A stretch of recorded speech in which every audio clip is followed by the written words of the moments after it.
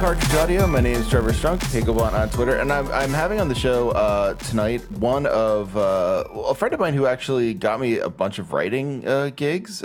Zach, you're responsible for me being able to inflict my opinions of games on people, and then also, in print. You don't have anything to do with me inflicting people with audio things, so you're innocent as far as that goes. But it's Zach Kotzler here on the show to talk with us about a lot of stuff. But first off, just introducing. Hi, Zach. Hey, yeah, this is Zach Kotzler here, and I believe you're talking about EGM here. I am, yeah. Whenever I mention it, people get excited, and then I say it closed. And they go, it closed? Like I told them, Toys R Us closed again. People get very upset when you tell them that EGM is no longer publishing articles. I would just like to preface two things. One, that subject is not entirely unrelated to something I'd like to talk about today. And two, they put out a lot of good material when they were EGM was publishing all those features. It was really, really quite stunning, the kind of...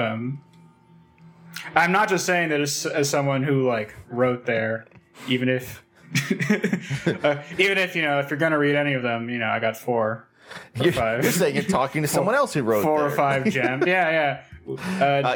Two out of 2 writers agree. Check out their writing on egmnow.com. No, it really was pretty great, and the editorial process was kind of phenomenal. I mean, I was pretty surprised with how much freedom I was given, considering it was such a mainstream major press.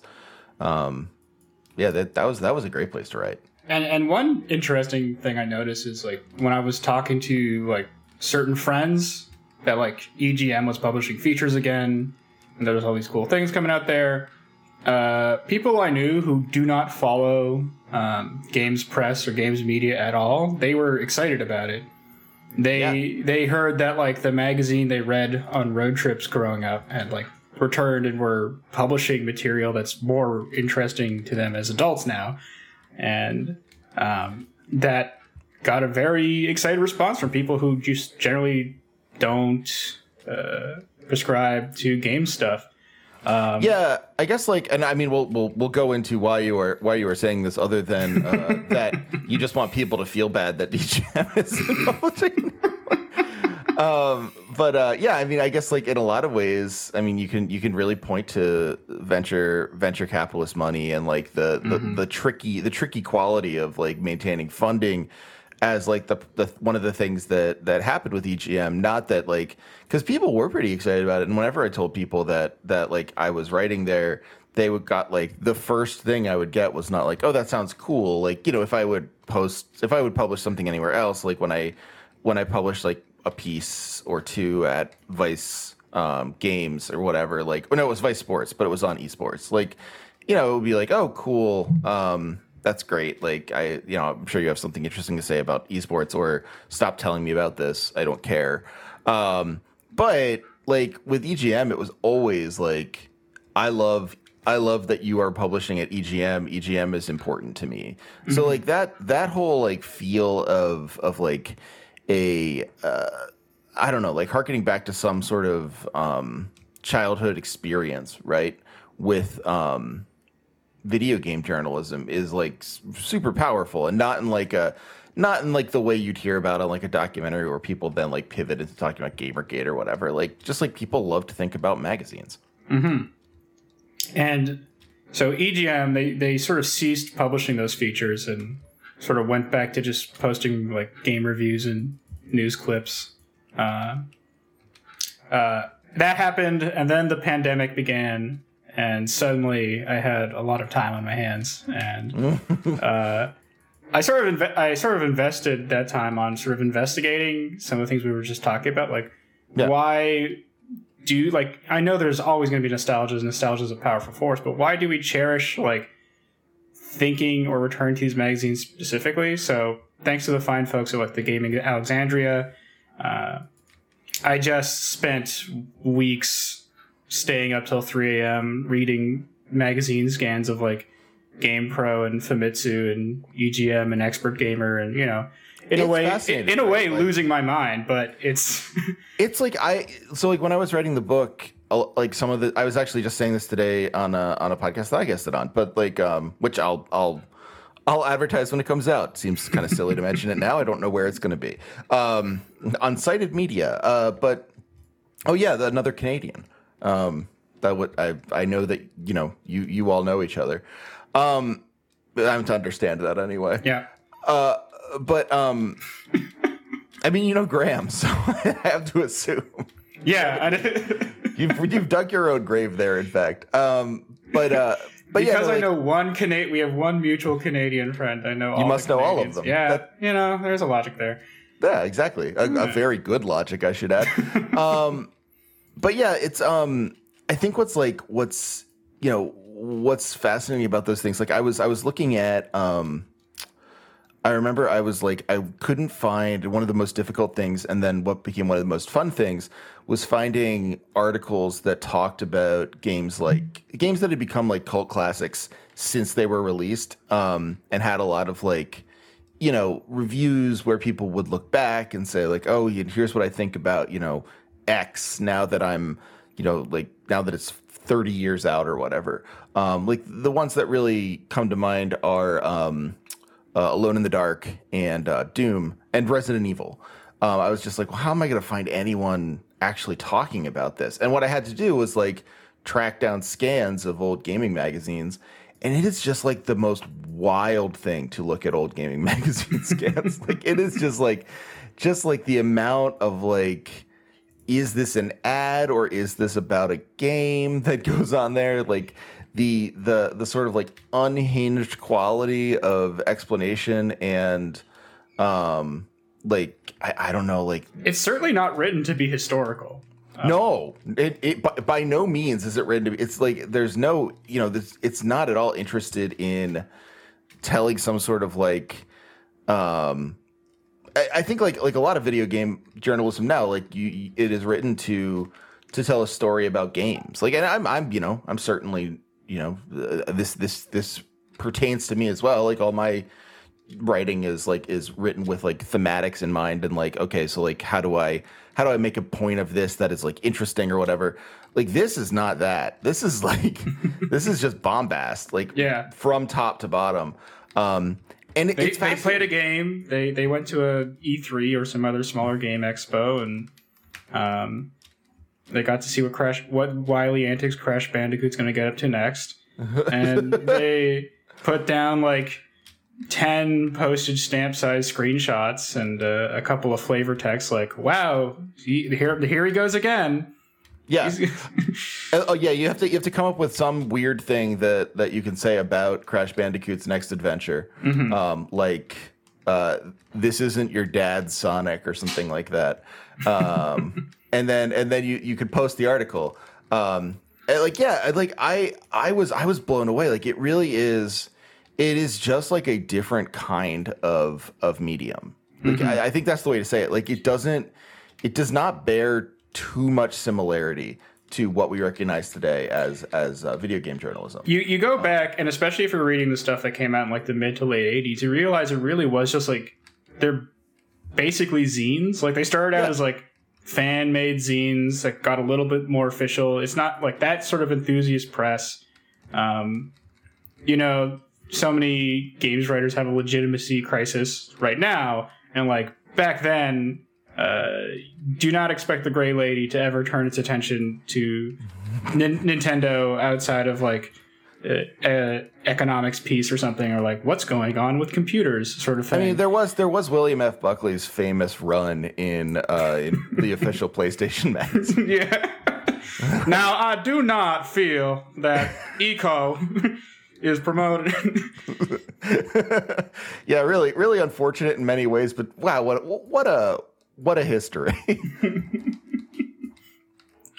But yeah, so, to sort of investigate that thought of why people were excited for EGM in particular to come back, or just like a magazine they cherished to come back.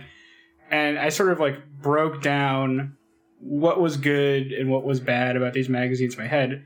As I said, like they're basically fanzines. And so they're kind of like approach to publishing these magazines, especially in their design, is so outsider art in a way.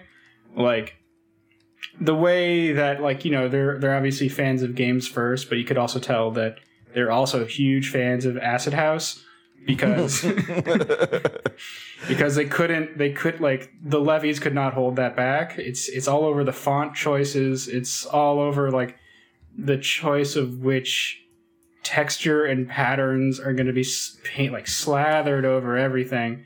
I mean, really, there is that sort of like that haze of like Kurt Loder's about to interrupt me watching this kind of feeling that you get when reading those. Like it does feel like, and I mean that's not quite right because that's a little more mainstream than zines, but like there is that like the nostalgic quality of like it actually feeling like that period of time.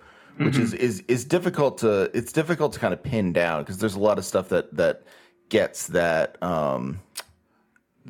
credit, but I think like those zines and especially those like that particular like 1987 to 1991 gaming magazine just like feels very much like 1987 to 1991. But yeah, so you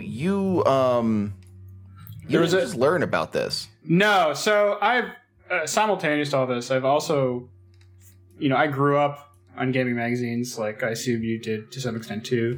Oh yeah, for sure. I got all. I think for a while I had a run where I had like every single Nintendo Power. Like I think I had like 100 through or like 1 through like 120. Like I like at one point like because I didn't really start reading them until like 1991, 92, and they had a deal where you could buy a bunch of back issues, which I thought was a great deal. It turns out to illustrate the kind of kid that I was, like I went to a friend's place and they had all those Nintendo Power pull-out posters on the wall. Oh, so cool! And exactly. My thought was like, that's such a good idea. So you know, then that happened in my place. So I would, you know, my dreams as I laid there sleeping at night, I was protected by centerfold posters for Quest 64 and Aiden the Dark Chronicles and a free Brave Fencer Musashi poster that the game traders at Lawrence Square gave me as a pity present when they only gave me $20 for a Super Nintendo. I mean, and girls love it. Yeah, absolutely. I'm trying to think back, like, was there a particular day in like junior high or, God, dare I say high school that I might have looked at that wall and thought, might want to reconsider this.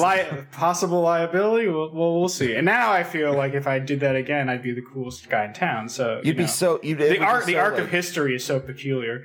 I know. Yeah, and I mean it's good because like I hear in Canada it is just like the sexual revolution too. So you want to be prepared. Got to be ready.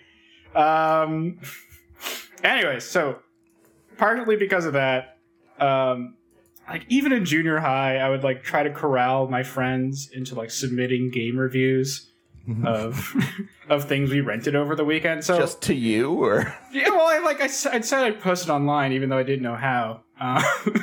Just give me a piece of paper, like controls 4 out of 5, whatever, that sort of thing. I absolutely need to know what you thought of Xevious, like. And like we just like, yeah, whatever you read from Blockbusters is like hand me like a piece of printer paper with just like your thoughts on it, and I swear it'll manifest somewhere online. The point of all this is just to say I have considered starting some sort of game publication for a while. As a child, heavily influenced by these magazines. As an adult, beaten and worn down by the reality of like media models and publishing and all that fun stuff. When EGM ceased those features, I didn't really want to let that momentum go because it felt like something really good was building there and people were just starting to get interested in it as well. And then slam that into the sleepless nights on the Gaming Alexandria, and sort of the shape of something started to take place.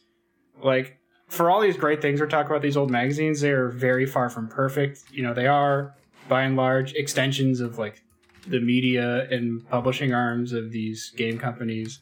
Oh yeah, I mean, and they're not like, I mean, this is like the people who brought you that Daikatana ad where it's like John Romero's gonna be this bitch. Like, that's another big thing is like all these problems we have in gaming culture today. It's like it's just like bald faced there as much there too. It's very male oriented. It's very heteronormative, and so I just started to think like, well, that's not really what people always remember. Like, that's not the things they liked about it. That's not the memories they're taking with them.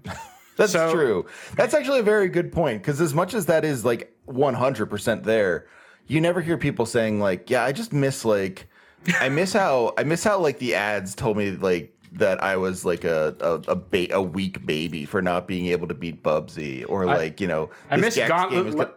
I miss Gauntlet Legend advertisements saying that somebody unfortunately has to play as the chick. So there's a lot there to love. There's a lot there not to love. And I just started to think like, how could I subvert this and evolve this and take the structural and admirable things and warp them into something that would be much more wholesale appreciaate today. And finally, anyways, make your fortune as well. Yeah, finally make my fortune. Yeah, I'm going to be the new William Randolph Hearst off of this game zine I'm selling on itch. Yeah. I mean, you say that, but we broke even on the first day. So your success, yeah. But so you decided to make a game zine, and like, so tell us about it. Like, I think that preface is necessary, because I think there's something about saying you're making a zine, and I've written zines, and you know, for better or worse, like I don't think they're that good. Yours is good, I will say, but like getting a feeling for like, okay, so like what is going on with it? Like, what it's a zine? Like, why? What is the tone here? Or is it like, are you doing? Is this punk? Is it not? Like, I think a nice preface is important, but like, let's get to it. Like, what is like? How's it been going? Describe the zine. Tell us all about it. If GamePro started up in 2021, like with that same attitude and that same energy, but for people who like games and read about them today, if it just started like right now, you just snapped your fingers and it manifested, what would it look like? You know, I imagine its tone and politic, it'd be a more queer magazine, ideally, and I want to sort of put that together. I've been telling people as like a shorthand, it's a queer GamePro, and they very quickly seem to understand what it is I'm going for. So, you know, within our like quote unquote previews for games, but those previews aren't sort of like fluff pieces telling you about like controls and console launches and what kind of vehicles Crash Bandicoot's going to ride about this time. It's sort of like sort of capsule pieces talking with developers about and not just by me. I'd like to also point out I'm running this like a magazine. I wrote maybe like 3 of the pieces in here, and it's all me. I've written an entire magazine. This is a huge vanity project for good old Zach Kotzer. His day has finally come. No, because so many people were interested in EGM, and especially writers outside of the usual game press circles, I was like, this should become an opportunity to keep that energy going. So with Funland, it has the sort of style and presentation and structure of like a 90s game magazine, but treating the material in a more interesting way that we'd engage with, you know, today. So yes, there's stuff about like upcoming video games, but like half the pieces in here are like either about COVID or climate change and the way these subjects are like bearing down on their mind and like, you know, influencing the games that they're working on. We have pieces about Cruelty Squad. Graham, our good friend, spoke with Val Coleo. Oh, great. Wow. Kate Killett spoke with Christine Love about her upcoming JRPG Get in the Car Loser, which has very strong Priscilla Queen of the Desert vibes to it. I really can't wait to play that one myself. Ty Galeese Rowe talked with Spencer Yan about My Work Is Not Yet Done, and trying to create like a survival game that bucks a lot of colonialist trends of the genre. Nice. But all this done with the kind of laissez-faire attitude towards layout and patterns and texturing that you would have maybe seen in like Expert Gamers circa 1995, like just before Lara Croft hits, and that's all you see in these mags. Lara Croft short-circuited everyone's brain. That was one of the most interesting things about going through all those magazine scan archives is Lara Croft just landing like a meteorite. Like the moment Lara Croft happens, it's every magazine cover. They can't go like more than 4 pages without showing you that like goofily polygonal woman in all her pre-rendered glory. Lara Croft was the first video game person that like a bunch of dads when they were at like Circuit City were like, wow, son, who's that girl? Who's that lady? Like, I feel like that was the first time you got like a bunch of like adult men like in on the weird like vestigial horniness that was there in video games. And there must have been like some amount of like accidental sales. Oh yeah, absolutely. Yeah. I mean, you just like lean into it at that point. Yeah, like it really video games. Oh, I thought there would be more polygonal ladies. This is exactly the type of lady I like. But yeah, like I think like the way you're describing it makes me think of sort of like a mix between GamePro and something like I'm trying to think of the right example of this because I don't want to just like throw out a name. Like, I mean, it's almost like GamePro meets like something like the Village Voice, but that's not right. Like, it feels sort of like it's like it's not, and it's not Fun Home. For whatever reason, those are the two things that are coming to me. Probably because the name of your zine reminds me of Fun Home, but. Yeah, like I think it's like it feels like those extremely sort of like personal, almost like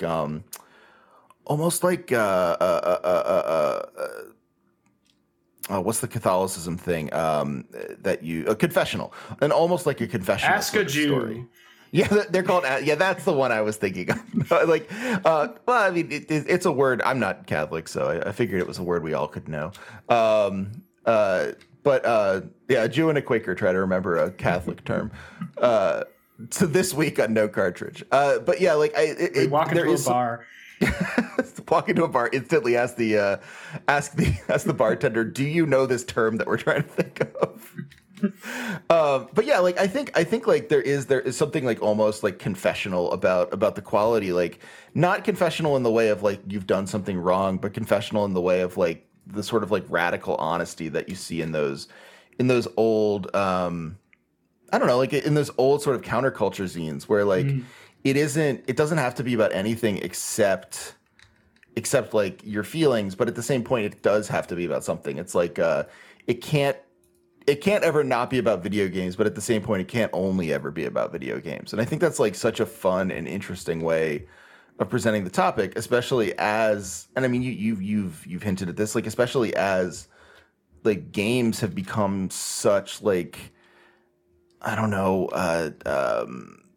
particularly weird focus points for like, this isn't about games, make it about games. Like to sort of embrace that and be like, well, no, the whole thing is we all love video games at like an extremely weird and primal level, but this is also about other stuff is super cool, I think.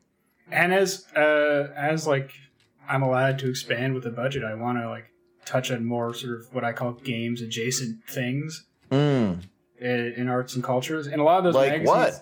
You know, like music and film and comics and illustration, just like things subjects I feel are like within our arm's reach. And a lot of like the Famitsus and EGM, you'd often see like them speaking to like the boy band of the day about how they thought about Primal Rage or something.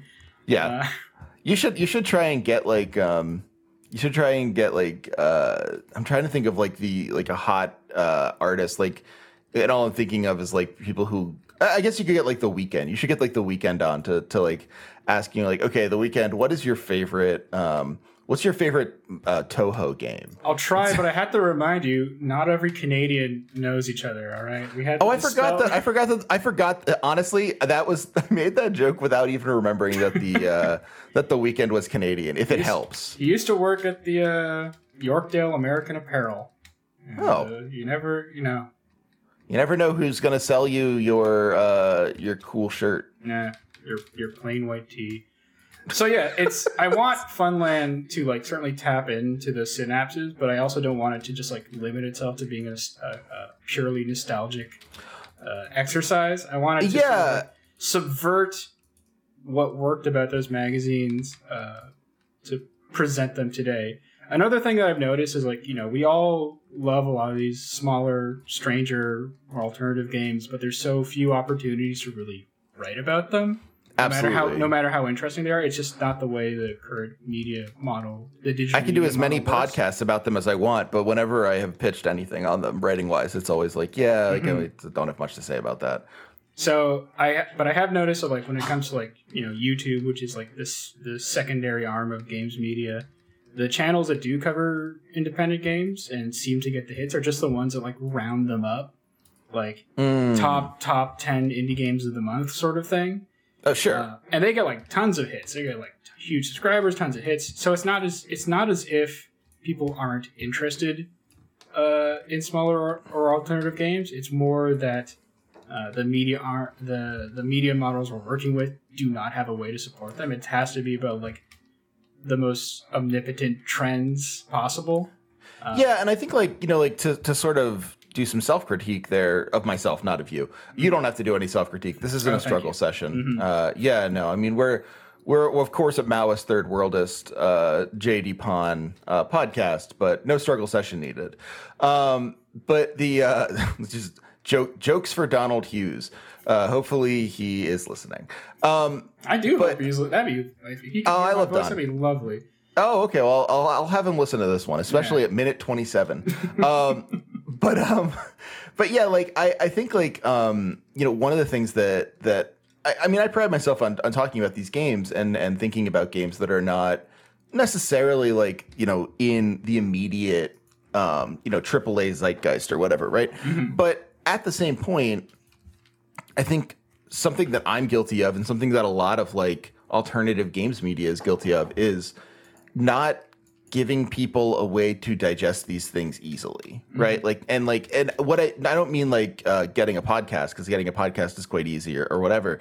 Clicking on Polygon is quite easy. Clicking on Kotaku or whatever, or Paste. But like what I mean is like we're not giving them like an in that is akin to, hey, here are the top 10 indie games of the past month, which like feels almost like rude or wrong. Like it's like, oh, well, that's just like, they're more than that. They're like important. And I feel like there's something cool about a magazine like what you're putting out where like it allows you a chance to not like take that lightly, but also to like observe that like, yeah, people want to have like a lead. People want to feel like, oh, cool, I can learn about this. Nice. I can learn about the top 10 things. That's really appealing to me. And you can still make it like feel, I don't know, I'm trying to come up with a better way to say this that isn't so freighted with something that feels like weight, but like that honors the game in a certain way. The answer to the problem is like sort of staring us in the face the entire time. Like if people are interested but they don't know how to find the information, you look at those old magazine scans and you think of like all those GamePro covers that just said like inside 99 plus games. That's how you found out about the games you weren't. Well, yeah, that's right. That's the way you found out about games you weren't necessarily looking for, is because you now had a magazine to like comb through.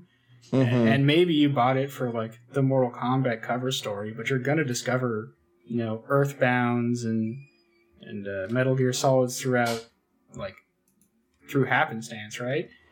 So yeah, and that's like something I really liked about the cover of Funland. Like there's I wanted to tie back to this. Like I mean, the cover art's wonderful. It's really good. Thank you. Did you do it? No, I did not do it. You should have taken credit right there. That would have been really smart as a creator. That wouldn't have said it. The cover's by an artist named Noah Lawrence Holder. It's great. Yeah, they knocked it right out of the park. I was like so happy when they showed me the draft for that cover. I'm like, well, we did it. Here we go. You know. I mean, what's so good about it though is like the illustration sort of looks like something out of Heavy Metal. Mm-hmm. The whole thing, the magazine, although I guess also the genre, but more so the magazine. And then like the cover itself is like, it looks like something you'd find sort of in an old like PC game box. I like the little tag on there, Zach's Records and Tapes, like the whole thing, to do like sort of a semiotic reading of your cover here. Like the whole thing really is like super cool, but at the same point it says like living in cyber hell. It has like instantly when you get in there, it's clear that like there's cool art and stuff, but it's also like stories that you wouldn't necessarily expect in there. It's not all like pixelated and stuff. It gives you the, to put it a different way, it gives you the aesthetic that you're looking for that draws you in, where it's like, oh, this looks like something that would be really cool to read. And then gives you a bunch of content that doesn't necessarily correspond with just that aesthetic. It's not like it's out of place, but it gives you more than you might expect. And I think that like kind of gets at something you're saying about those old gaming magazines, is that like they'd say things like inside Mortal Kombat, like learn all the fatalities.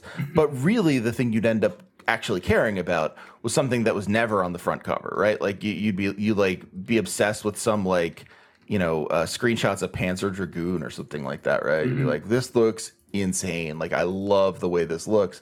And that's not what anyone thought you'd care about in the thing at all, but they included it because that's kind of the, as you say, it was staring them in the face. It's like, how do you advertise an entire industry? You just put the seller up front and then show everyone else everything else once they're in. I was such a weird kid. I was the kid whose favorite game was shit like Clay Fighter. Oh, Clay Fighter was so cool. And the day that like Nintendo Power made Clay Fighter the cover story was such a vindicating moment of my childhood. I'm like, yes, you're right. It is cover story worthy. Clay Fighter 63 and a third.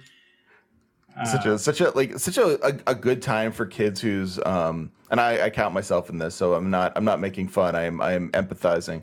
Kids whose sense of humor was basically just like Douglas Adams, but I haven't read Douglas Adams yet, and Lord help you when I do. It's integral. You get your Douglas Adams phase through in high school. It's so important, you know. Yeah, maybe you'll have a loser high school, but that's fine. You'll grow from it. You'll mature and you'll get older, and you'll look back and say, no, Douglas Adams wrote really good, funny, very British sci-fi. I'm glad I got into it then, and not when I was actually talking with people I was like attracted to. Yeah, you can't bring up Dirk Gently on a date. You could sort of be like, oh, yes, well, there's a lot of really interesting stuff out there. If that comes up, like, oh, yeah, I think I've read some of that, but you can't be like, oh, I wrote you some Vogon poetry. It's like, it's this thing. You always have to keep a towel around. LOL. Yeah, I think you know, like that was such a rich time for people like us. Clearly. But yeah, like I think, you know, the like having the cover story, it also, like, as you say, it speaks to this other thing that was going on then, which was this fact that like having a cover story, having some sort of like sense of, okay, like your thing is the important thing this month, right? Mm-hmm. is so like central to that period of time where people would be like, I mean, it's like TRL was this way, like everything was like, did your thing beat the other thing? And of course, like, it doesn't mean that your thing gets any less coverage. It just means that your thing is the most important thing. I'm number one on TRL. I got the cover story this week. Like, that was like, it was a certain kind of like pride that had zero stakes whatsoever. And was sort of like before the attention economy of the internet made it so that like attention really was not that hard to get. It's much more just like distinction is hard to get. And that made everything a little different. Just to clarify, the cover illustration doesn't really correlate to any of the specific games inside, though. Oh, yeah. Living in Cyber Hell is kind of like, I don't know, a common thread throughout a bunch of pieces. I wrote a feature about Yahtzee and their upcoming cyberpunk game, Norco. Struggle Session co-host Leslie Lee wrote their never take heard of them. Yeah, never. They wrote their take on Cyberpunk 2077, and a number of the previews address games of certain cyberpunk sensibilities. Yeah, and if I suggested that the cover had like a one-to-one correspondence with what was in there, that was me doing a bad job. Like I think tisk tisk.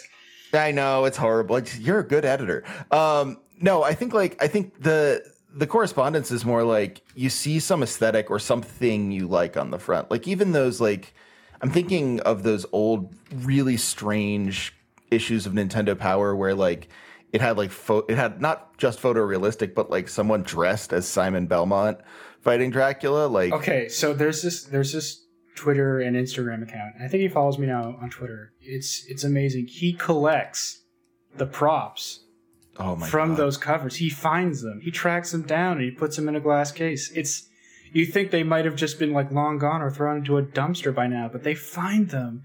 That is amazing. The Nintendo Power. I think it's called like The Art of NP. 1 second. Oh, that's so cool. I'll find it. Okay.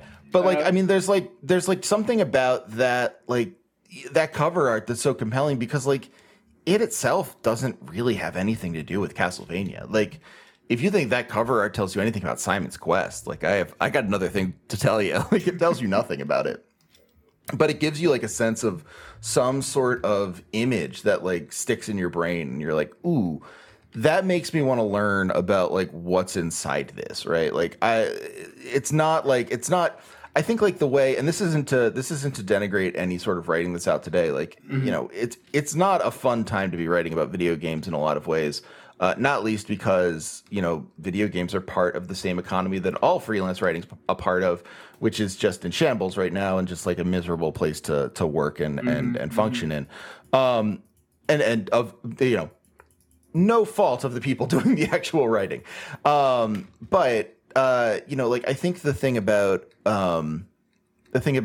video game writing now is that, you know, you get to click on the article and you get to read exactly what you came for. Like you get to sort of like focus in and say like, oh yeah, I'm here to read about like I'm super. Take some of the games you covered. Like I'm super into Getting the Car Loser, right? Like that sounds really cool to me and I want to play it. Some of the games we've previewed in there are just like, you know, I stumbled across them, but there's no other information about them. That's really all they're like, that's whatever really screenshot cool. there is. So I just thought like, well, this will be the place then. But yeah, exactly. I don't want, I'm going to just quickly DM. I found it. Okay. I don't want to like claim that I'm the first new publication like cover indie games or alternative games or queer games. Well, it's weird because you literally have you've claimed that several times. Just kidding. You haven't claimed that. I realized that didn't come up as a joke. But which is why like it took me like me and my design partner Jacob, I sort of went back in our old emails and we have like materials from like 2011 where we were talking about starting a game magazine. It took me like a long time to sort of gestate and figure out exactly what I wanted this magazine to be, and it took a weird hurricane of events to sort of clarify that picture for me. Yes. Anyways, I don't know where I was going with. No, I mean I think so. It doesn't seem to me like you're saying like you're reinventing the wheel, but I think you are doing something like that is compelling insofar as you're presenting these things in a way that they aren't typically presented. Like I think that's pretty fair to say. I think like, you know, it's not as if no one's ever written about video like indie games or no one covers them. Like I know our good friend Mecha Poetic on Twitter, they cover like super interesting stuff all the time. She's been on the podcast a number of times, and like, you know, her streams are like ultra interesting, and they're full of just like indie, like really like, you know, way underground stuff. It's not like that model is not out there. It's that like I think there's something that you've identified that I haven't seen identified before, which is that it's hard to get people to care about indie games and like interesting games and different games and stuff that isn't just like AAA stuff, when you're asking them to just pick and choose exactly what they're interested in on the front page of a web page, right? And that's not to be a Luddite about the internet. It's not to like, get mad about video game journalism or anything. It's literally just to say like, maybe there is an attention problem because we constantly get to pick the exact thing we love. How many websites do you still like visit the homepage for? When's the last time you scrolled down a homepage to just see what's happened throughout the day? Yeah, no one does that because there's no reason to anymore. It literally is just like, well, I might, like, I think the closest, and I don't even think I do this, like the closest you could do is like, oh, I'm going to Polygon or I'm going to Kotaku or I'm going to like whatever Waypoint when it was around or whatever to check like the one article, like the one place I think is cool and to see like stuff I've missed, which no one really does. I like, I want to read about Red Dead Redemption 2, so I'll see what Giant Bomb said about it. Like I think the whole internet like ecosystem has been streamlined into like 5 or so sites, and exactly to play within their structure, it doesn't really leave a lot of room for variety or success.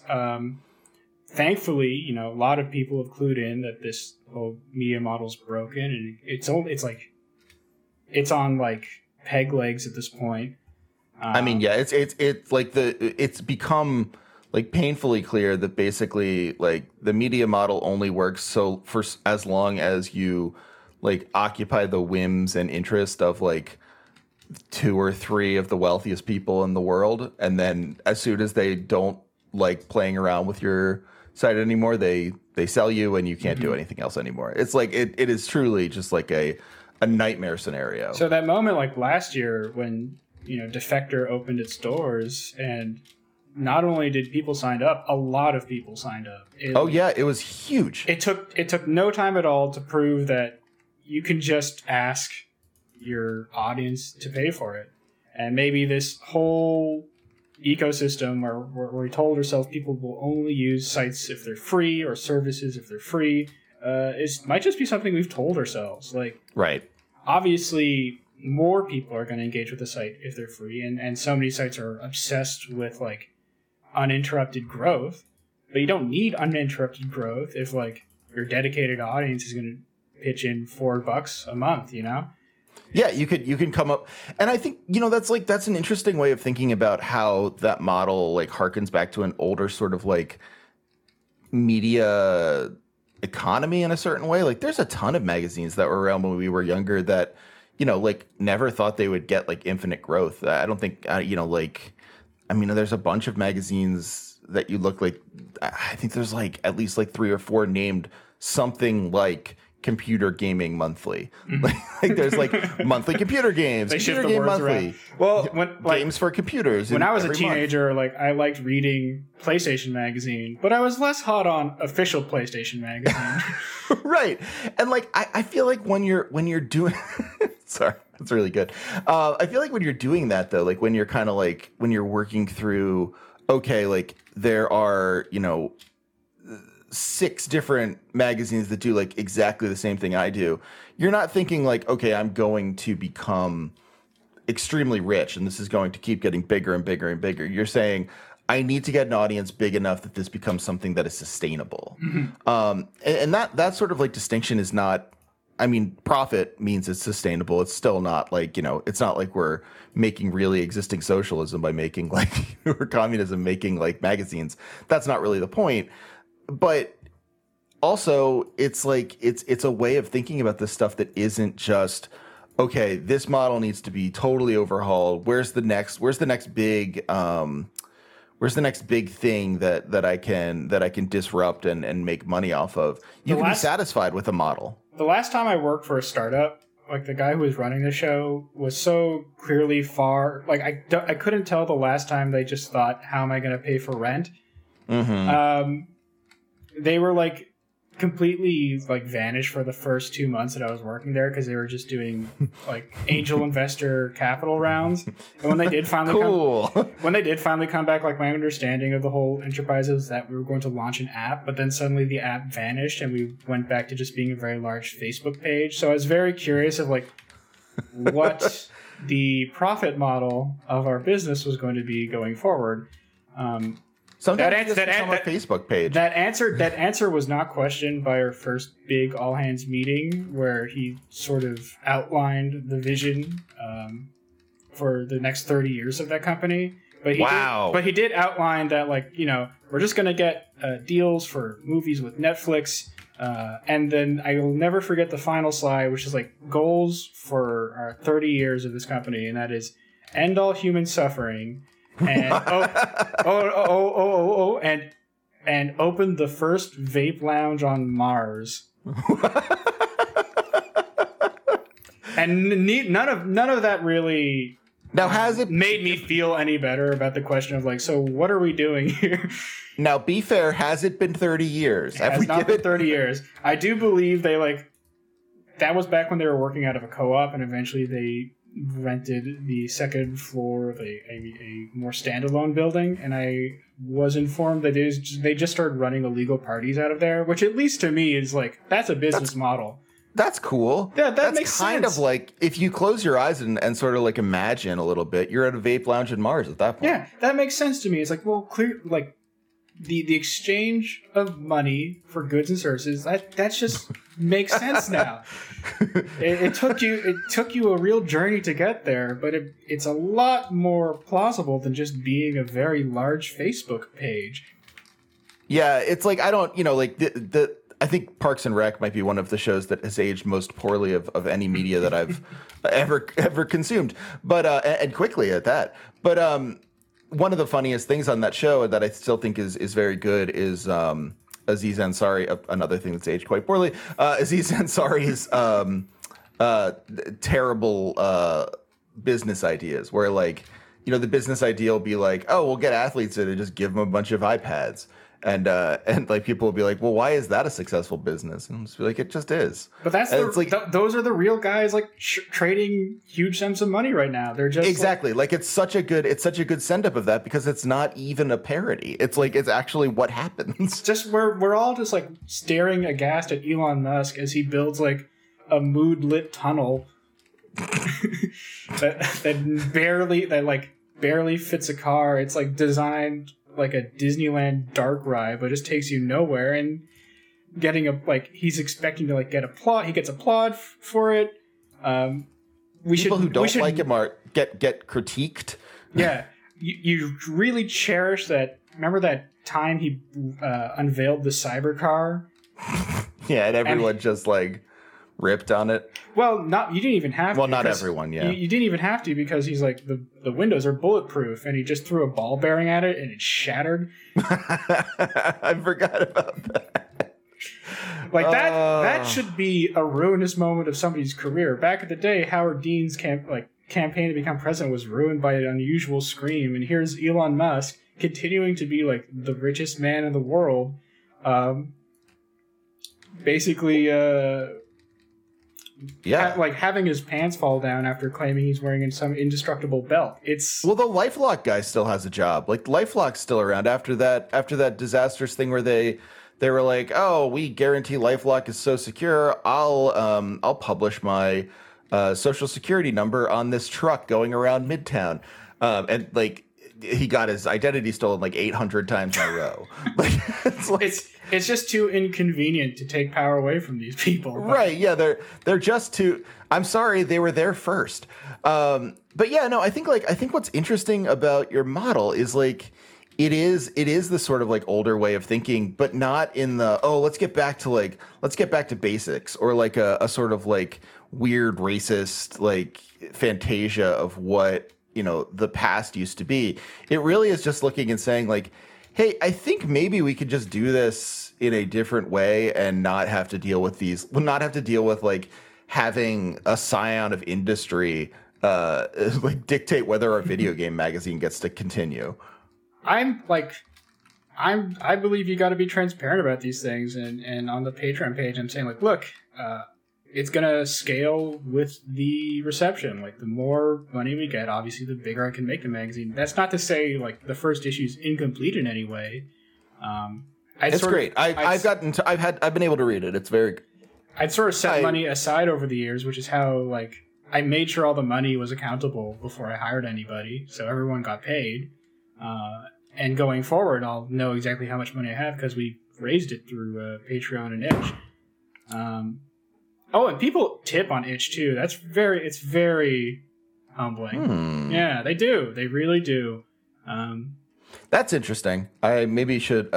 The show is moving to Itch. No, actually, people can tip me on this, but it's rare. It's a weird program, and I don't ever advertise it. But yeah, I like Itch. I think Itch is great. I think I feel like one of the things we constantly get ourselves caught up in like kind of like lefty video game scene is getting everything absolutely perfect as opposed to just trying something and like working out like, hey, if a conflict happens, like if we discover that Itch is bad down the line, like like funneling money to like like literally to Netanyahu, who is then like using it to light precious parchments from Palestinian history on fire. Man, it's gonna be real weird in 4 years when we learn that exact scenario you just described is happening. What did Trevor know? But yeah, like like that could happen. You could find out that like the company you're doing business with is doing something horrible. But I feel like we're very worried about like doing all the due diligence to find out that never happens. And again, something I like about your thing here is like you picked the program, you picked the things as best you could, you picked the people as best you could, you went with an aesthetic vision, and you advertised it and you went through with it. And it's not like if anything went wrong in that way, you could just say like, okay, well, we're picking up stakes. It's not about getting everything right at first. Like even transparently, you're like, yeah, look, this is the first issue. I think it's great. It's gonna be better if you guys keep reading it. I'm not here to claim that like Patreon and Itch are like perfect or infallible, but I do think the services like Kickstarter really scarred a lot of us. And like the way we think about crowdsourcing or getting money or subscribers, because it encouraged such bad practices in people. Oh, 100%. I mean, like I feel like one of the best media criticisms out there is my friend Jess. I like saying my friend Jesse because I think about him listening to the show and then feeling very uncomfortable about me saying that. But we are friends. But no, Jesse and Mike's Your Kickstarter Sucks. Like I feel like there's something about that show that just like gets immediately to the point of like what is so just upsetting about Kickstarter, and like that rarely is the same thing as what's upsetting on Patreon and Itch. Not that it doesn't happen. Like there's, scam artists everywhere or whatever, but like at least most of the people on Patreon and Itch are doing something because they think that like it's something that should be done. Not how do I fool people into paying me like, $600,000 for this like bed of the future or I something think, like I that. think no matter how noble your intentions are running a Kickstarter, you're going to be scamming people a little bit. Not everything you're saying is you're going to be a little bit disingenuous because you have to. It's treated like a fire sale. You have to get everything on there at once because you only get one shot. You can't do a second one. You only get one shot to get all the necessary funds. So you're going to get a little desperate with it. Itch and Patreon so much more comfortable. You can basically say like, this is what I want to do. We're going to work towards it together. You and me. Come on, buddy. Let's go. Giddy up. Yeah, no, it's I think like, and maybe this is what I like about Funland is that like it embodies that in a lot of way. Like just like even looking at the stuff, like there's the zine energy of just like trying stuff. Like I don't know how many. I don't know if like I know Graham is. I don't know if you are like a comic guy or not. Oh yeah. Okay. I'm glad you're approaching this because I wanted to bring it up the entire episode, but continue. Oh, okay, great. Well, I'll let you do it after I do a really quick thing. Maybe we're not even going to do the same thing, but like, I think like, this reminds me of some of those like very weird like outro comics that you could get sometimes at the store. Like, I'm thinking of Flaming Carrot, but that's maybe not the best example. But like the ones that are like kind of anthologies, like even like Milk and Cheese, like those weird like you're going to get like a 3-page story, and then you're going to get another 3-page story and maybe a 5-page story. And like the art is going to change radically. It's going to be like super interesting and super different. I mean, Love and Rockets is always the one I come back to, but obviously that's different because it's like consistent creators. But like, yeah, like there's a particular page in Funland that okay. no one's really singled out in the comments just yet. Everyone's just had generally very nice things to say about it. But yes, if you're flipping through Funland and you didn't scan the table of contents too closely, you're gonna land on a page that just says Hemorrhoid Journey.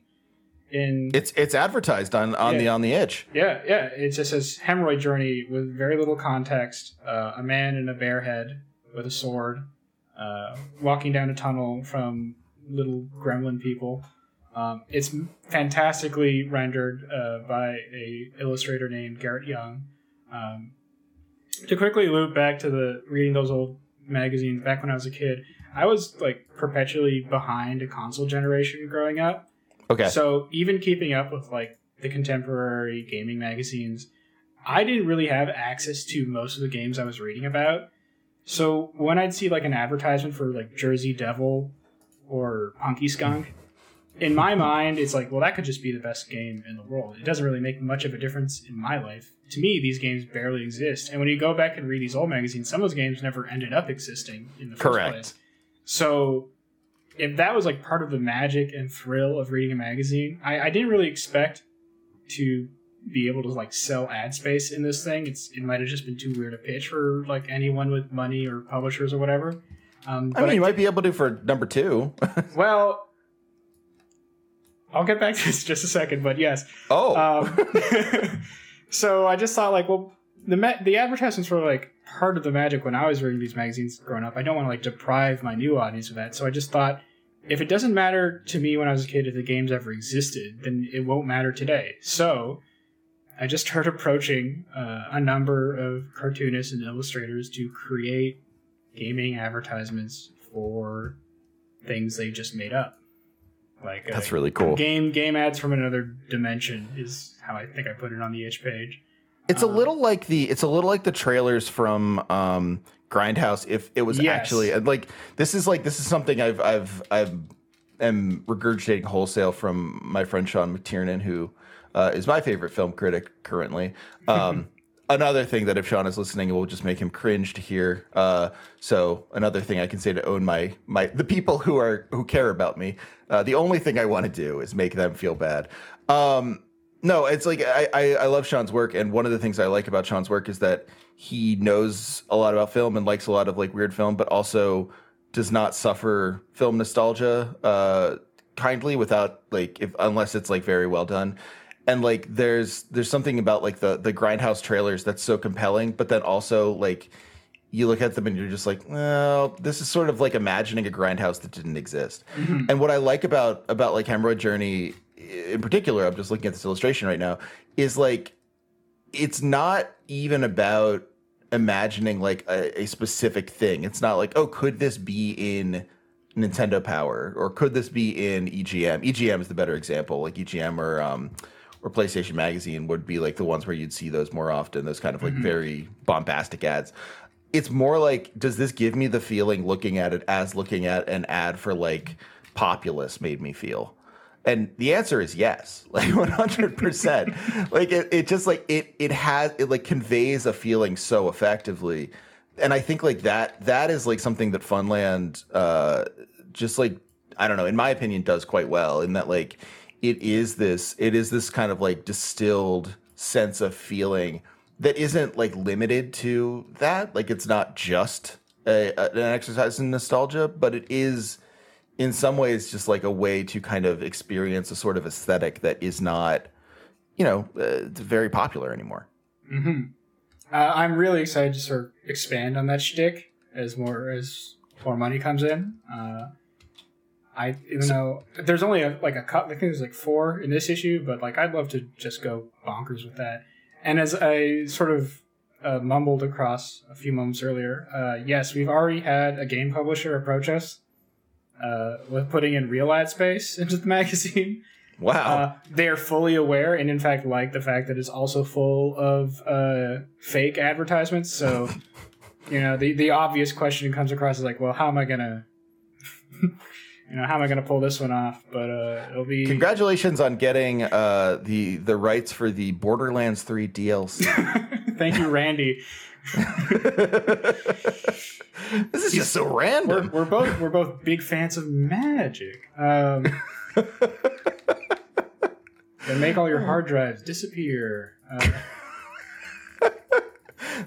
Again, maybe like one of the things that I was most disappointed about starting Passionless when we did was that was like we started it just around the time that story came out, and there has been nothing that has been quite as like mind bending as the Randy Pitchford "she is just doing a magic trick" story. Truly. It's a beautiful painting, like it's a mosaic, right? It couldn't just be one detail. It couldn't just be Randy Pitchford. It couldn't just be the thumb drive. It couldn't just be like he's like a weird magic obsessed guy. It couldn't just be that he left it at a medieval times. It all has to. It all has to come together. It's a wonderful patina. Like if you wrote the story.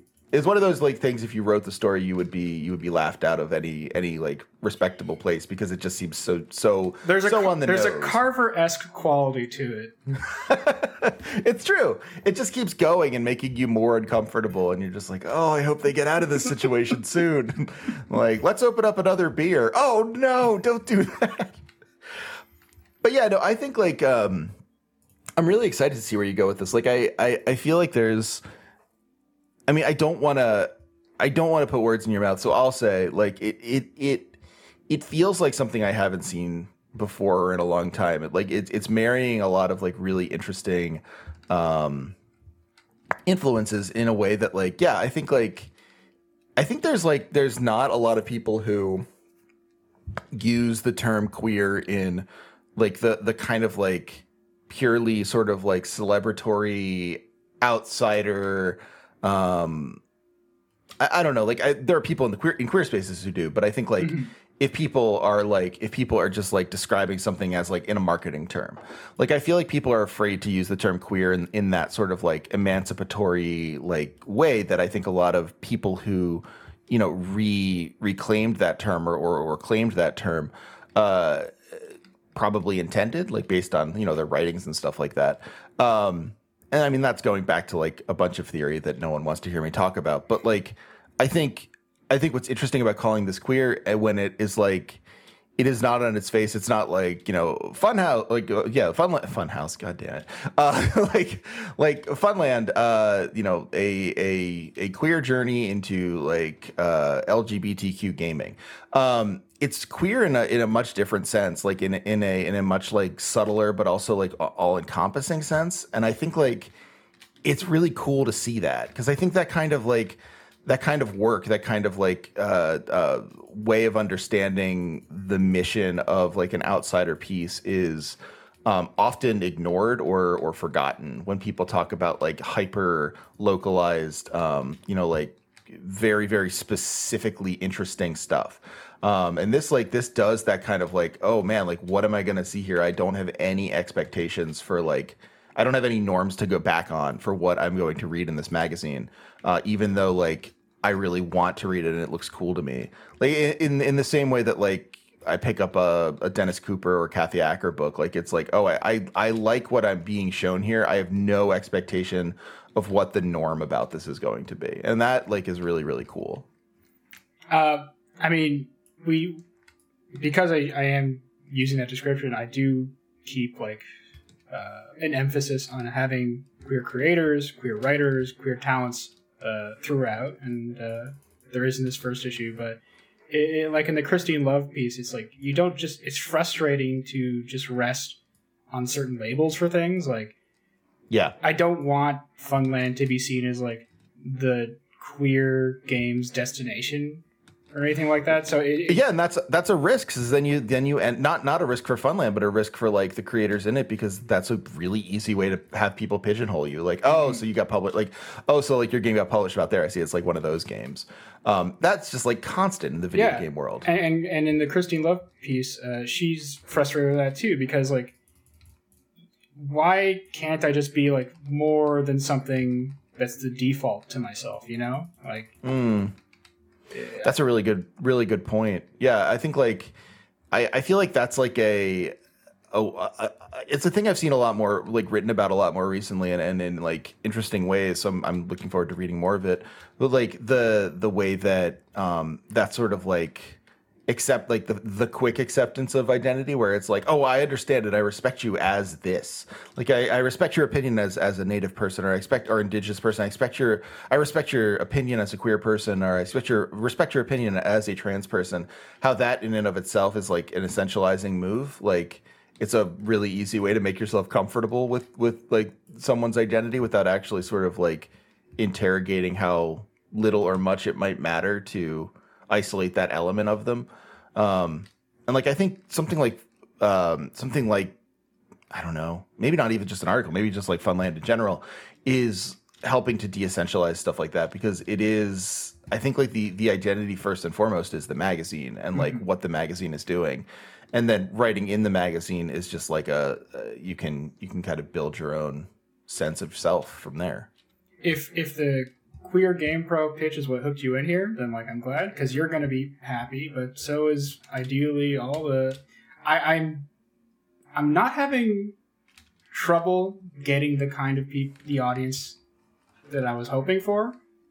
Yeah, because I don't know if we said this explicitly. You broke even day one. Yeah, day one I broke even, and obviously I'd like that to keep going to make a more serious endeavor out of the follow-up issue. But we're gonna discover like a Lionel Langley plan of like me suckers money, like just yeah, off to Ogdenville.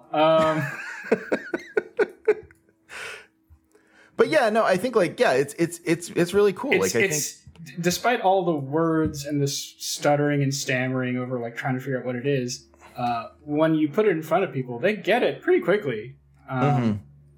They get that it's something a little different, and I'm not aiming for something that's sort of been popularized or being worked on out there.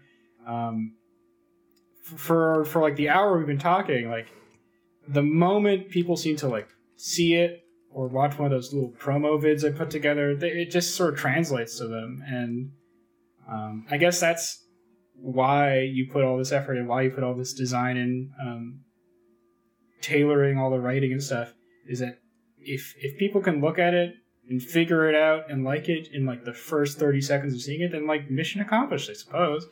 Yeah, no, that's really fair. And I think like, one of the joys of like a podcast is like we can sit here and chat about it. And like, I really like doing that. I like breaking it down. I like thinking about this from like all sorts of angles and not getting to things circuitously and stuff like that. But like, I mean, that's not necessarily what you want to do when pitching a magazine. And like, so like the fact that it does kind of like it is hard to pin down, but also at the same point, like, absolutely, when you see it, you know what you're looking at in a certain way. Like that is such a testament to it. I think. Like, yeah, as far as the queer label thing goes, it's just like, I'm bisexual, but I just don't talk about it very much because it's not really like.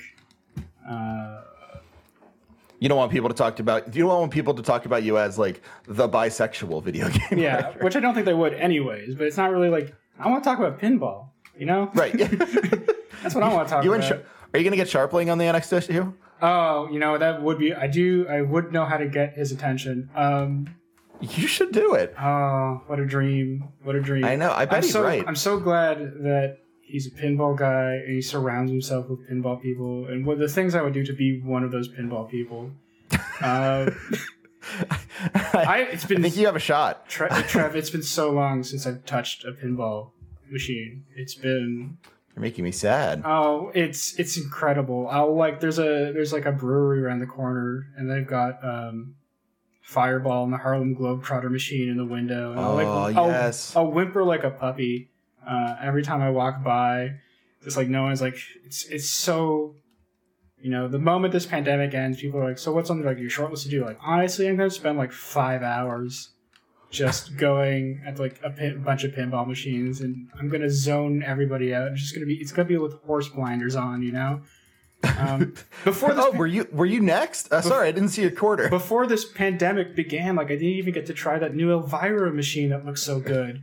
Are you gonna do it after you get after the shot kicks in? Yeah, well, I got my first shot over the weekend. Okay. Which is why I felt especially soft and sentimental over the news that Bill Gates got a divorce. Something I don't know why I'm so emotional about. It's just that I suddenly care about him a lot. It's funny. I mentioned that to my wife. I was like she just walked in.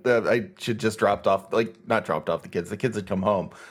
So one gets off the bus, and then I'm there for her, and then the other one is typically picked up by Kristen at school, and so she was coming home with him, and I was like, oh hey, Bill and Melinda Gates just got a divorce. She was like, what? And I was like, wow, you're pretty serious about this. And she was like, well, isn't that surprising to you? And I was like, I don't know. I don't I think it's not I don't think you're alone. If I'm going to care, I guess I'm going to be shocked by it. Yeah, people feel a certain way about Bill and Melinda Gates getting a divorce. Well, didn't you hear? He's going to save us all. He's the savior of the planet. He's our glorious. He's our glorious everything. He's the normie Elon Musk. He's not Deadpool. He's Captain America. Well, yeah, he's not posting memes, but he shares all the same ghoulish principles. That's true. Of the planet has too many people, and the only way to salvation is through me. Yeah, I forgot that he's a real weirdo Malthusian. Well, now he's a big reason that those IP rights around all the vaccines are getting held up like they are. I know. I saw that. It's all these people who are weird about Bill Gates only develops these vaccines to get tiny microchips into your arms. Well, it's a really funny way of showing it. If that's really if that was his game plan, you'd think he'd be doing the opposite. If that's what you believe he's up to, then it doesn't really synchronize too nicely. But if you just believe he's out to make money, it actually makes complete sense. Just communing with Satan and being like, listen, I get it. You want the mark of the beast to bring about stuff, but I can't take a bath here. You're allowed to hate all these billionaires and celebrities and stuff, but you just have to recognize at the end of the day, it just makes more sense if you rationalize they're trying to make money. There's so much gymnastics to explain they're worshiping some obscure pagan god, and the amount of retweets they do in an average week synchronizes to a certain mathematical codec. But if you they just want money. But if you just say they're just looking for a bigger payday, then the details sort of sit a lot more nicely. It's one of those guiding rules of life, just if everything kind of makes sense, if you just assume the worst people on earth are doing it to make money, it all adds up better that way. It's the world historical if it looks like a duck. Yeah. It's not as fun as some of the D&D campaigns some of these conspiracy theories are on. Oh, it's so good. Have you been seeing the QAnon stuff where it's where they have to go now, where it's they have news sites where they are enacting what's actually happening? Yeah, I heard reporting back about who's that lawyer again? That Lee Lee. I almost said L. Lee Ermey or whatever. I mean, not that he would be opposed to it, but he was tweeting as he was saying he was in the White House, but he was and looking for Joe Biden. Looking for Joe Biden, but he's clearly just using old photos, and then said there he is, Donald Trump still sitting in the Oval Office, he's at the Resolute desk. It's are you euthanizing a child right now? What's going on? Don't worry. It's just the dragon's coming to fetch you. Don't worry. We're off to Camelot now. I loved that thread so much. I spent a good portion of part of my day when that came out. Not that good of a portion, but too much. Setting the Donald Trump in the Resolute desk with him to setting it in a screenshot with Morrowind text. It's just like the most unnatural possible look for a person at the Resolute desk. Just very upsetting, but also very funny. It is amazing how much politics plays out. Like that one Akewood comic about dragging the picture of the motorcycle over the mountain. Yeah, that's true. I think my life is too caught up in trying not to quote the Akewood comic where Ray or Theodore reports back to Ray that their candidate thinks that the president of Mexico has a dirt floor in his airplane, and Ray says politics is a tough tattle. I think about that a lot, but I think the one you're mentioning is better. Like the dragging the motorcycle over. People just want to see it. People just want that thrill. I was actually, speaking of Akewood and politics, the night Obama was elected the first time, I was hanging out with Chris Onstad, interviewing him for a school paper. Really? Yeah, the timing was just like the night of the election. He was in Toronto doing a book signing, and like half of it was a book sign, the other half like all these, just a room full of Canadians watching the news go by, and me and him just sort of like drinking a beer out on the front steps. It was a very nice, pleasant evening to do.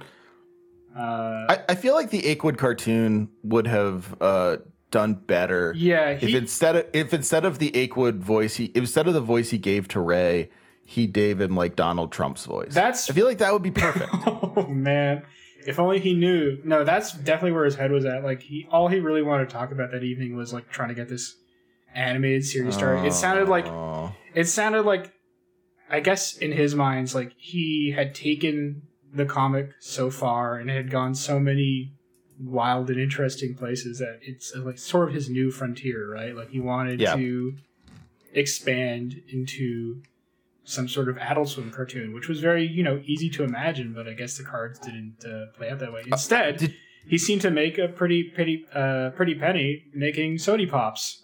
Yeah, kind of a little bit strange. Yeah. Did you ever see the test footage? We can end soon because I'm keeping you up talking to you about Akewood test footage. Did you see the test footage for that ever? Yeah, I know. It's really about. Oh god, Ray's voice haunts me. It's a bit too silly, Well, yeah, like the way he was like, okay, I need you to make a silly black guy voice. Mm-hmm. It's like, oh no, like Chris, what are you doing? It was not nearly as impressive as that fan cartoon of the goth dance that uploaded to YouTube once. And that I love. Like that I don't know. Wow. In any case, I think to tie it back, I think your magazine like Funland speaks to me in the way that Akewood should. Like the Akewood zine I always wanted to look like this, where it was like half comics that didn't make much sense or were sketches, half like articles from Onstad or people he was pretending to be.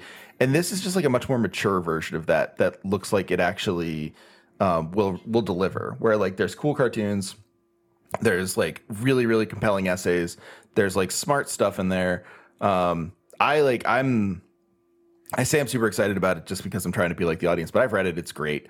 And I can't wait for more. So yeah, no, go buy this. You can find it. I had the link up. I don't want to forget. It's at funland.itch.io. And then you can go to /funland -issue-1. But I think you can probably just go to the Itch. There's also a Patreon if you want to. So you can buy issues individually on Itch, but if you want to save a couple of coins, you can sign up at a patreon.com/funlandmag. That's right. I was making sure because sometimes I get my Patreon. I never get my Patreon wrong, but I could imagine it happening. It could happen. It haunts me. But yeah, no, man, I'm so happy to see this come out. This is really cool. Like I've been really following this from when you were saying that you were thinking of doing it. I saw the cover early. I'm just bragging about my access at this point. I'm a celeb too. It's a very flattering way of complimenting how annoying I've been. For the last year. No. It's rocked. It's like, honestly, I'll level with you here. Like, really, truly, seeing this come together has been like one of the highlights of the year for me. Like, I love watching this come together and just like watching it kind of get honed, because it's so much better than anything I could do if I were doing it. Like, it's so good. So yeah, no, people definitely pick it up.